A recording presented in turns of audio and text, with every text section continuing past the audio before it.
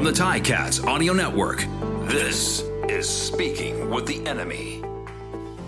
Welcome back to the Ticats Audio Network, and this is Tiger Cats Pregame presented by Greenworks. And yes, we are rolling on to that time of the pregame show where we speak with the enemy. And folks, we got the longtime voice of the Calgary Stampeders with us. Folks, we're ready to get ahead of the cold Canadian winters. Look no further than redtag.ca. Picture yourself basking in the warm, shady sands of a tropical island where worries melt away like ice in the sun.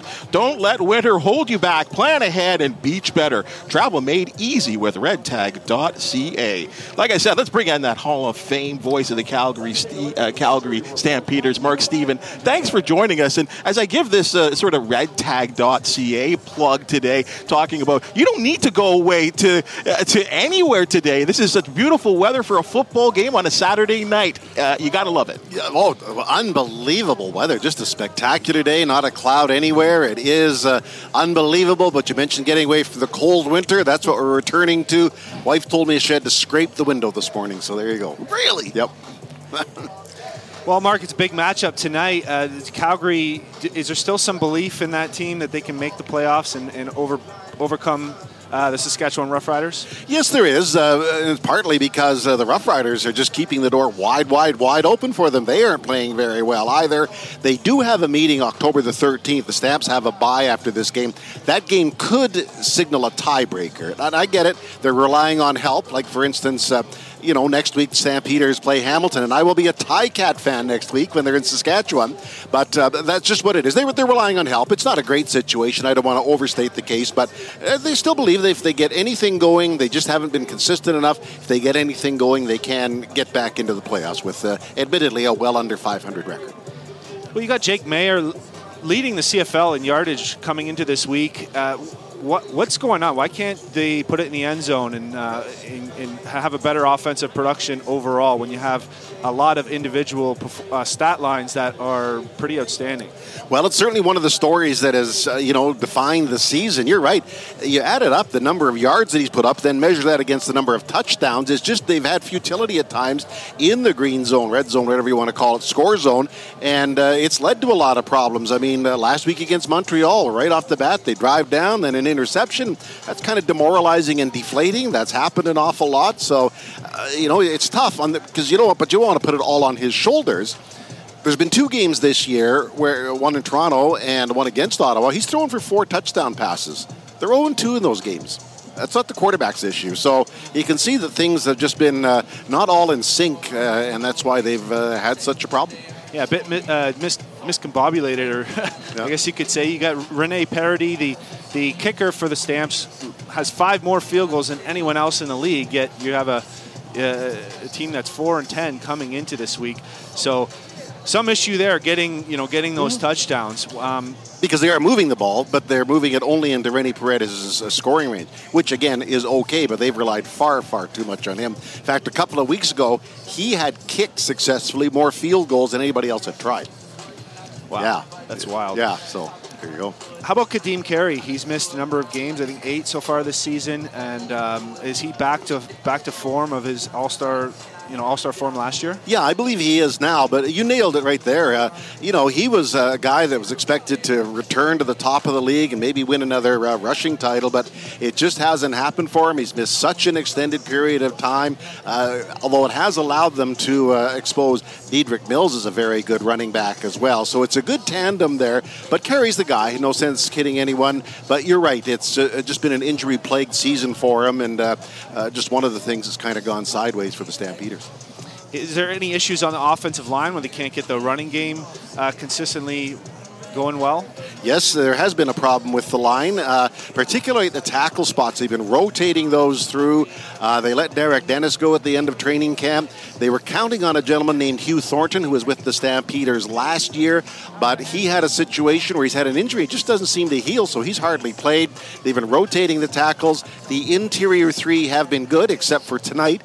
Sean McEwen, the regular center, is out for this game. I think it's only a short-term absence, but nonetheless, his knowledge and experience will clearly be missed. Yeah, that's a big loss right there. And just centering in on the offense there, free agency is reality in the Canadian Football League and any league for that matter.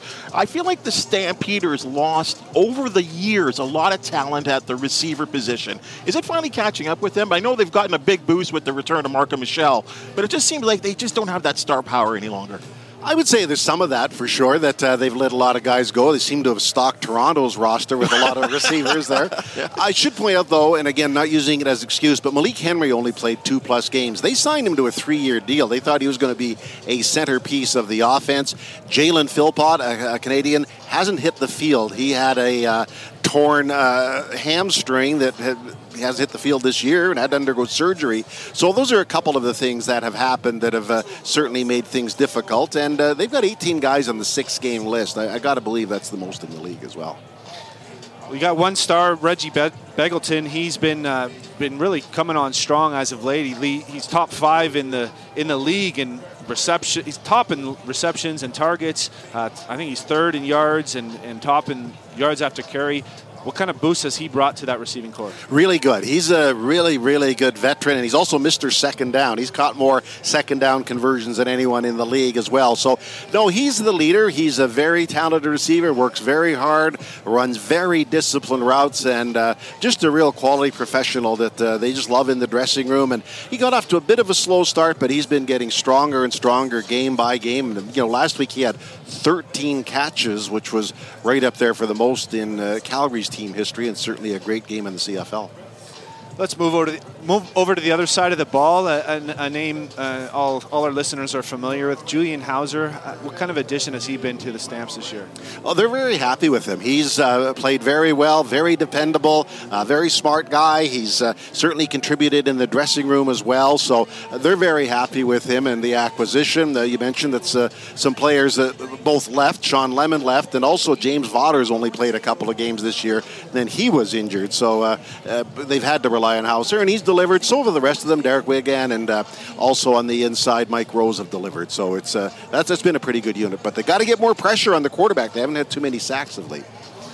They got a guy racking up a bunch of tackles, Mika Ah, and he's listed as a DA, but I'm sure he plays the 90% of the snaps in one way or another. Just one of those technicalities in the CFL rosters. Cameron Judge next to him, a guy that's been viewed for a number of years as one of the top linebackers, and to boot, he's a national player. So any issues in that linebacking crew that you see? No, those are two very good linebackers. Like you say, Mike has been up there with the league leaders in tackles all season long, and they're thrilled with Judge. They just talk about how well he plays that position, and they got out and signed him. He became, they didn't let him become a free agent. They jumped all over and made sure he didn't hit the market, because the market would be strong for him. He's been outstanding for it, and so has Mike for the whole Stampeders team this year. I want to ask you about Trey Robertson. He took the league by storm when he first came in, and a number of years back tried his luck in the NFL. Comes back now. He's listed as the field corner. Has he been there all season? What's his role been? And is he still that shutdown corner that we got so used to in his early days? Not quite as much, but he's still very talented. He missed a couple of games here and there, but he's playing well. But you're right, he's probably not the player he was a couple of years ago, so they've been moving him around. He's played both sides. They'll flip-flop them from time to time, but not quite as dominant as he was, but a guy that they won on the field for his leadership and his intelligence back there. So you're looking at this roster, a number of stars, all different positions. What does it boil down to of why they're out of sync, as you said, overall? Well, I can't say there's any one reason, but I told you about those 2 games where Jake Mayer was tremendous. I'll give you another game, though. They were in Montreal, and they moved the ball, didn't score any touchdowns, 6 field goals. Montreal wins the game because they ran an interception back. I mean, if you can't get to the end zone, and they held the other guys off the scoreboard in terms of offensive touchdowns, where's the problem? Again, that game, it was offense. There's been other games where he scored just 11 points or so, and then if you only score 11, that puts a lot of pressure on the defense. There's been other days when the offense has been strong, and they lead the league in kick returns given up. So, they've sprinkled in a few very untimely and dangerous returns. So it's been one after the other after the other. There's been some games where they've been good in 2, but not in 3, and that's inconsistency that gets you to where they are. You mentioned kick returns. We've seen some sparks from Tommy Lee Lewis in that return game. Is he going to be handling most of the returns tonight? And guess what? He's going to bust one of these days. He is so close. Here comes the prediction. prediction. So close. That's all I'll say. Yeah. Mark, do you know anything about this Grey Cup announcement? We keep getting bugged about it. I suppose if I dig around this table and turn it upside down, maybe I'll find it. And, who's going to be playing? Do you have any clues? No. Who are you hoping for? Who am I hoping for? Is it Canadian or American actor? No. Yeah. Don't know. Because a few years ago, they brought the Imagine Dragons to Vancouver. They were entertaining. I know they didn't have anything to do with the Grey Cup, but it was entertaining. I don't know. Does it have to be local? Drake? No, I mean, I think it's going to be big. If it's going to be Carrie Underwood on a Friday. Well, that's my point. Like, it's got to be equal value, do you not think? Yeah, and I'd say Drake is that or even more. Maybe he got the inside track on Drizzy. I have no insight on nothing, but it'd be nice.